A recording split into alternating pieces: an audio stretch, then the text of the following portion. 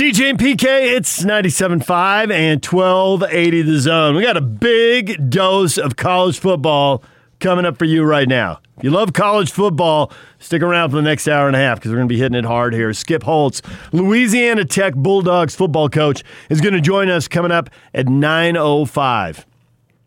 Tech is a 23.5-point underdog against BYU. The game's Friday night, 7 o'clock. And you know, there are a lot of things to analyze. I think a clear and obvious strength of this Cougar football team is the offensive line. And I know that's not sexy and that's not exciting and that's not really what you want to spend a lot of time talking about on Sports Talk Radio because offensive line doesn't really motivate a lot of people besides Hans Olsen. But when your offensive line is that good and you can push one team up and down the field and then pass protect while your quarterback throws for almost 400 yards in the next game, you got a pretty serious advantage here. And there is one problem for Louisiana Tech that I think the offensive line is going to complement quite well. And I think that is the reason that BYU is a 23.5-point favorite in this game.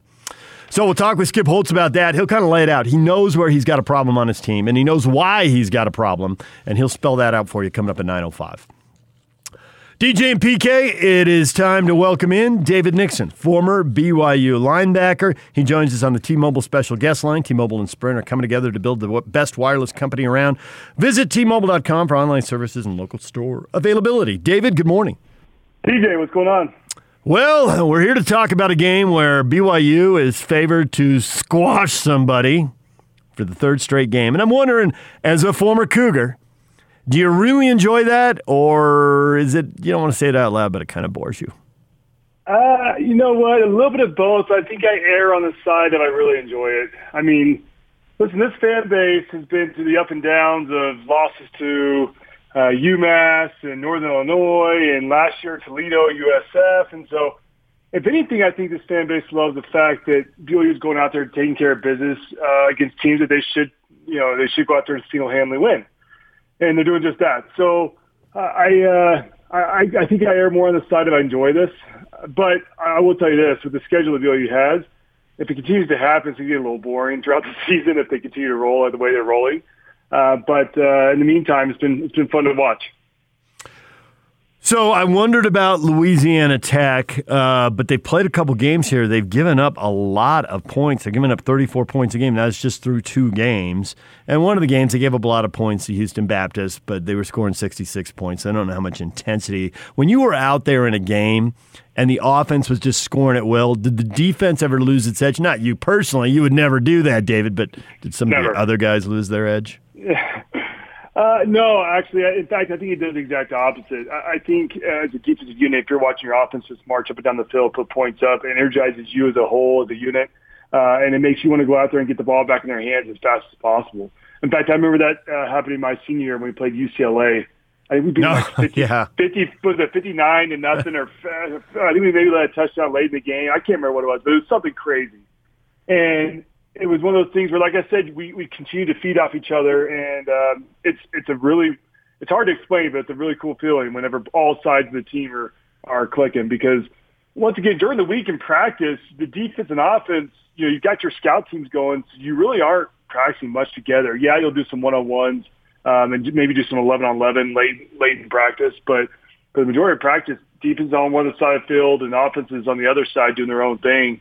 And so when game days roll around, it's kind of one of your first opportunities to be together as a whole team and to have the same objective and goal, and that's to go out there and whoop that team across from you on the sideline. And so I think you feed off each other and you start to build that momentum, and you can kind of see what the result is. But no, and listen, I will say this: I was at the stadium, and it was a weird feeling being there. But I will say the BYU did a great job of kind of creating their own energy on the sideline, creating their own buzz. And you could hear all the BYU guys yelling and hooting and hollering. And of course, we saw the dancing they did on the sidelines and all that stuff. But that's something this year that with COVID, they got to go out there and pump each other up. So while the defense is out there balling out, the offense hopefully is on the sideline cheering them on, and vice versa, and creating that kind of crowd noise, if you will. David Nixon, former BYU linebacker, joining us here. So I'm curious, as you watch the BYU offensive line push people around at Navy and make the game really easy to win, and then pass protect for a quarterback who's throwing for almost 400 yards. So they're showing, hey, they can dominate in different ways. As a former linebacker, when you're facing an offensive line that's got that kind of advantage, what do you expect your defense to do? What could you throw at an offensive line that's that kind of advantage to get your team back in the game? Because when you're getting dominated like that by an offensive line, you're usually in trouble. Yeah, listen, if you're an opposing defense right now, it's one of those things where you just got to pick your poison. I mean, the problem is if you stack 7-8 in the box, then Zach's shown right now the ability to do the play action, and he's very decisive and really accurate right now. So if you're the opposing defense, it's tough. You've got to figure out a way to disguise some things. I think Zach is still working on that. I think if you can bring safeties and backers and switch it up a little bit, then you maybe can try to create some of that confusion. But if you just try to line up against BYU's offensive line right now, I mean, this offense is averaging 5 yards per carry right now through 2 games. I mean, it's just and when you go back and watch the film, it's purely that offensive line the Surds are getting. I mean, no doubt Algier and Katoa have been playing well, but these guys have huge holes to run in. I mean, you watch that offensive line just wash down that defensive line, and of course the running back has a cutback on the backside, and it's pretty impressive to see. I mean, I don't think BYU's had an offensive line like this in decades. I mean, it's something that, as a collective unit, yeah, BYU's had one-off guys that have been pretty solid, but as a unit, this offensive line has been pretty impressive so far. And once again, keep in mind who it's against. It's against Navy and Troy. But what I like about this team, and people keep saying that, yeah, it's Navy and Troy. But what I love about this BYU team is what I alluded to at the beginning of this segment was, in the past, BYU would kind of play down to their opponents and play up to their opponents. I mean, look at USC last year. You looked at Wisconsin years past. They'll play up to their opponents, but also play down. And that's not happening this year. This year, they're going out there and taking care of business and winning decisively. So I think that's what has all fans encouraged is the fact that you don't have a 24-17 type game this year. These are blowouts, and they're doing it on all sides of the ball. So you played, obviously, in the NFL for a while. How much more elaborate do defenses get there? How much more complicated? I mean, are you hitting quarterbacks with zone blitzes that they never see in college?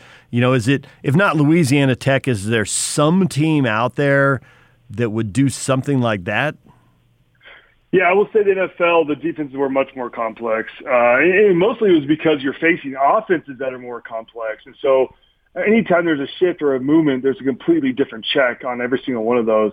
And so, I mean, listen, it's your job, right? So you better be in the film room and in your playbook understanding what your defense is doing. So that's understandable. But if you're Louisiana Tech, I will say about Louisiana Tech, having watched some of the film on them from their last few games, this is a team that's pretty similar to Troy in the sense they like to spread it out and air it out. But I will say the personnel and the players themselves are much more skilled than Troy was.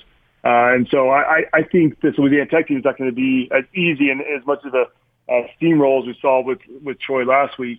But at the same time, it's a team that gave up they get over 400 yards to Houston Baptist, and they have some vulnerabilities on their side of the ball as well. So I think BYU continues their route and what they've been doing, but this isn't going to be as much of a cakewalk this week. So we'll kind of see how it all plays out. Oh, Vegas disagrees with you. 23.5 points suggests cakewalk. Yeah, especially I think Troy's was like 14 or something.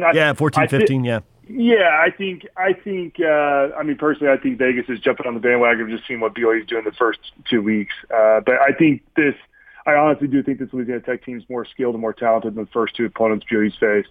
And I think the schedule will start to trend that way as you start to peak towards Houston, and then. Of course, we'll see what happens with Boise State and potentially getting Army back on the schedule and things like that.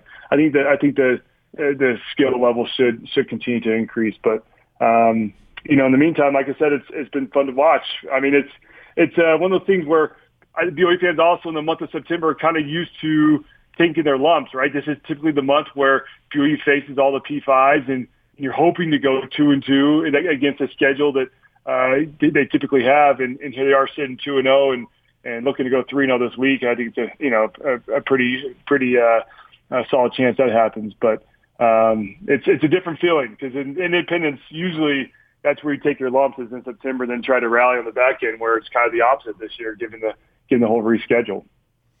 You know, I am really curious. Houston has obviously had both good teams and bad teams over the last 5 or 6 years. And they had a coaching change and all that. And so I don't know how good they are this year. But it's so weird. Every week I want to see their game, and then every week their game is canceled. They've had 5 games canceled in 4 weeks. So when you're looking for a difficult BYU opponent, somebody who's got a little name, a rep, obviously getting Boise State on the schedule, I think it'll happen. I can't guarantee it, but I think it's likely. And Houston's another chance, but I literally have no idea because I haven't seen Houston play because they haven't been able to play a game yet, which is the weirdest thing. Yeah, I think we're all in the same boat. I mean, traditionally, Houston, Houston's one of those schools like an SMU where they pick up a lot of the scraps in Texas of the talent that doesn't get picked up by A&M or UT or TCU. Or Texas Tech, and they kind of fall to a team like Houston. So they usually can put together and field together a pretty solid team. Given Herman went to Texas, and like you said, they've had coaching changes and things like that. But it's a name that's traditionally been a pretty solid team. They're not a cupcake like some of these other teams BYU has on their schedule. So I think all the fans are hoping that when they finally do get to play, if that ever happens to these guys. By the way, I can't imagine being a Houston player and each week preparing to go out there and play, and next thing you know, halfway into the week or the beginning of the week, they announce that it's canceled because the other team isn't being responsible. And I think Houston, maybe it's their fault 1 or 2 of those weeks as well. But it's a crazy deal. Emotionally, it's got to be just a massive roller coaster because once again, these guys, in football, you only have 12 to 13 games. I mean, it's not like basketball where you're doing 30 plus. In other sports, baseball where you're playing a lot. Football, you only have these 12, 13 opportunities that you prepare for all year and all off season and go through fall camp. I mean, so much work that goes into this, and to have now 3, 4. I mean, I think it's up to 4 now have been canceled. It's just, man, it's I honestly can't imagine. But the hope is they get out and get to play. And then, of course, now BYU fans. It's funny, BYU fans now are watching all these other schools that they have played and they will play, and they're all rooting hard for it because we get it that they're not going to probably be ranked, but if they can go in there and show that they beat a 3-0 or 4-0 UTSA team or Texas State or Western Kentucky, I think that fares well for BYU now that they're ranked and trying to climb up in those rankings and kind of bolster their RPI, if you will. Yeah, well, Houston's not scheduled to play this week. Their opener will be October 8th against Tulane, and then they'll have BYU. So that's where that one sits. I'm curious as you watch this. If BYU is going to get beat, how would a team attack the Cougars? I don't know if it's a weak spot or the weakest spot, and obviously a little bit of this will go to where the opponent's strength is. But as you watch the Cougars, is there something you've been able to see where you think this is where a team will go at the Y? I think defensively, if you're facing BYU as a defense, I think you have to plan on manning up on the outside with these receivers and just loading the box. And you got to force BYU into throwing the ball. And, of course, you got to force Zach into making bad decisions. And a lot of that becomes with baiting. So you get into zone-type defense as well. And you kind of lock back but then be ready to jump on routes. But you've got to stop the run against this offense because the thing is when you go back and watch the film of BYU's offense, they do a fantastic job of play action. And then Zach has all day in the pocket. The backers suck up, and he's done a great job of hitting those deep digs across the middle. And then, of course, he has all day back there, so a lot of the go routes were there. There was a slant and go to, I want to say it was Dax Milne on Saturday that he hit for a touchdown. So those are some things I think defensively. Offensively, you're facing BYU. You got to start with blocking Kyrus Tonga up front. I mean, Troy struggled doing that, and it resulted in 2 sacks with Kyrus. And then, of course, the rest of the team, you had Batty had a sack and Zach Daw had a sack. How about BYU having 9 sacks through the first 2 games? And that's especially going against the Navy team that didn't even like to throw the ball, that BYU came up with 5 sacks. So pretty impressive from a unit that really struggled last year. Got a lot of grief for the whole drop 8 concept. It's finally getting some pressure. It's been fun to watch there. But I think you got to stop Kyrus Tonga. And then, BYU's strength right now is this linebacker unit. I think everyone came into the season looking at the secondary and realizing BYU had a lot of depth there, a lot of veteran guys coming back off injuries with Troy Warner, Zane Anderson, Chris Wilcox, those guys.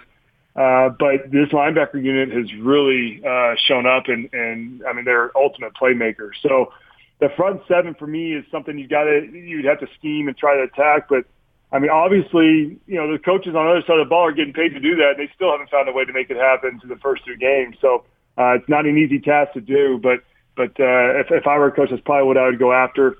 But it's, like I said, it's fun to watch this BYU team be a complete unit. I think in years past, you'd have the defense would be playing really well and offense would struggle and vice versa. And shoot, even special teams. You look at Jake Oldroyd with that 54-yard field goal at the end of the first half. I mean, I can't remember the last time I saw a 50-plus yarder made by a BYU kicker. I mean, so I know all you fans, that's something standard for them with all the great kickers they've had. But for BYU, it's been something that's been lacking in the years past. So nice to see a weapon there as well. So really rolling on all 3 phases. So I expect we kind of have some BYU fans who are just coming back to consciousness because you probably knocked them out early in the interview. You came hard with the whole winning the games they're supposed to win, and then you put salt in the wound by literally listing the humiliating losses. Northern Illinois, UMass, Toledo. I got to admit, I was a little stunned. I was like the boxer needs a standing 8. I wasn't down, but the ref knew I was in trouble. Listen. You got to keep the fan base. You got to remember. You got to keep them humble with what the history shows. But that's what's great. This team is promising, right? So I'm curious why, because we know they were supposed to win those games. They were supposed to beat UMass, not lose that game. Now, last year, they did to UMass what I think everyone wanted them to do, right? McChesney ran for 5 billion yards, and they won the game. Why is this team taking care of business? What corner has been turned? Why this when we got this history where it wasn't happening, and now they're taking care of business? I think it's a pretty simple answer. I think it all comes down to experience and leadership. I mean, keep in mind, during those losses, you had a freshman quarterback, Zach Wilson, who's just learning the offense. You had a freshman Gunnar Romney out there on the outside. You had freshman line. I mean, you look at Brady Christensen's been starting for 3 years now. I mean, you look across the board, BYU was very, very young when they were taking those lumps just a few years ago. A lot of guys, because of injuries or whatever it may have been, were forced into starting roles as really young underclassmen. And Kalani's mentioned this, that they've kind of looked forward to this year and next year really as the years that they've, finally the rebuild is coming around. And frankly, I think that's why Tom Homo went out there and extended Kalani, because he realized that Kalani's been trying to build something up. That they really felt like the cupboard was pretty bare after Bronco left, and they felt like they had to go out there and get their own recruits, who then, of course, come and then go on missions. And so it really takes 4 or 5 years for these guys to cycle through and be ready to be major contributors. And that's where we sit right now, that a lot of these guys who were thrust into starting roles young and early are finally now upperclassmen. They've got that game experience, and now they're, now it's results on the field with the way they're playing. So it was just a really young team. And of course, I hate that excuse. As a former player, I hate when coaches say, hey, it's just a really young team. We're trying to learn. But it's the truth. If you don't have senior leadership, if you don't have that type of experience, you've got a whole bunch of freshmen playing, you're not going to be a great team. It's just how it is. And that's what BYU is facing just a couple of years ago when they lost to all those teams we've already rattled off. So, it's a bummer that this team, a team that, really Kalani's been working on, like I said, since he's really been here, has this type of schedule, because I think it would have been a special season. And it still could be a special season, of course.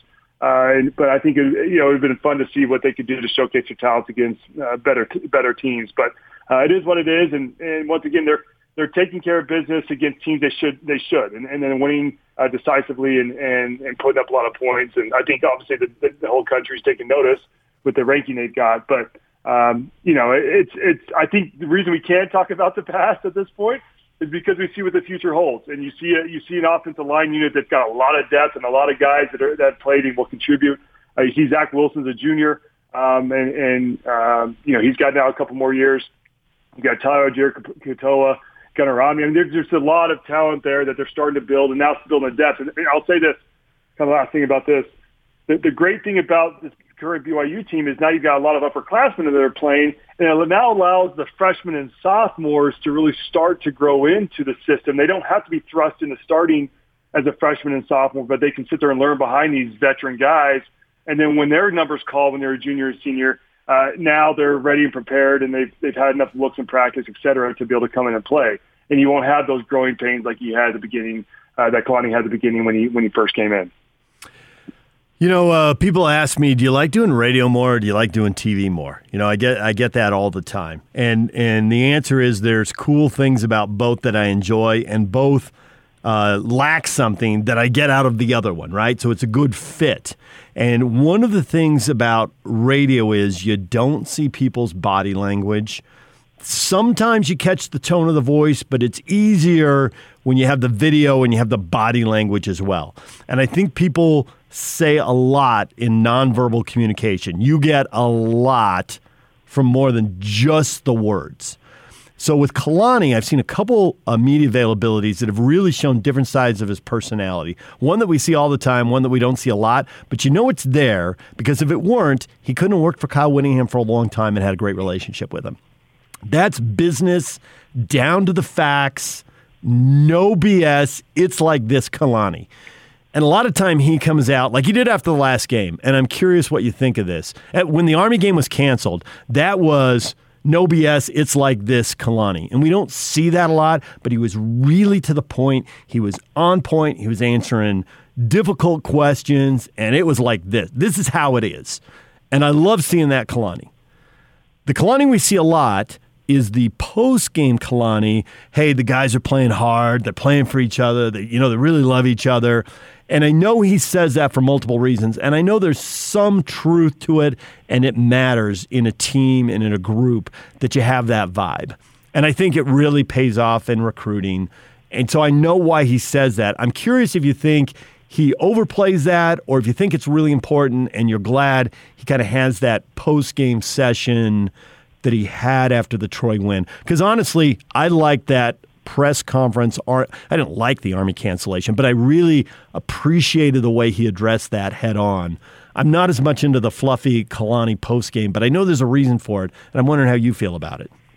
Yeah, listen, I think the players are playing the way right now as well because of Kalani. I think he's very straightforward. I think he's honest with them. And as a result, I think they rally around him. And I remember him saying, I think I mentioned here on the show last week as well, the players asked him this year, they're like, hey, we want you to be more animated on the sideline. We want to see more dancing and things like that. And he mentioned that in one of our interviews with BYUtv, and sure enough, that's what you get from him. You see him dancing all up and down the field. In fact, we were breaking down some film yesterday on our show after further review, and there was a play where Isaiah Kafusi almost had an interception. If you recall, it tipped off the receiver and went right into his hands, and he dropped it. And the Kalani was on the sideline just going crazy. I've never seen a coach, honestly. He's done a lot of dancing and a lot of crazy stuff, but he was just going nuts that he didn't get the interception. And it's stuff like that I think, in the honesty you alluded to, it's stuff like that makes these players rally around him. And I think that's why that we also did a segment on the same show that we asked the players, why BYU? Why did you come to BYU? And half the responses were family, right? I've got a family tradition. Mm-hmm. I also wanted that sense of family. But the other majority of them said Kalani. And it was a pretty simple answer. All they said was Kalani. And that's something that he's building with this program, with his team.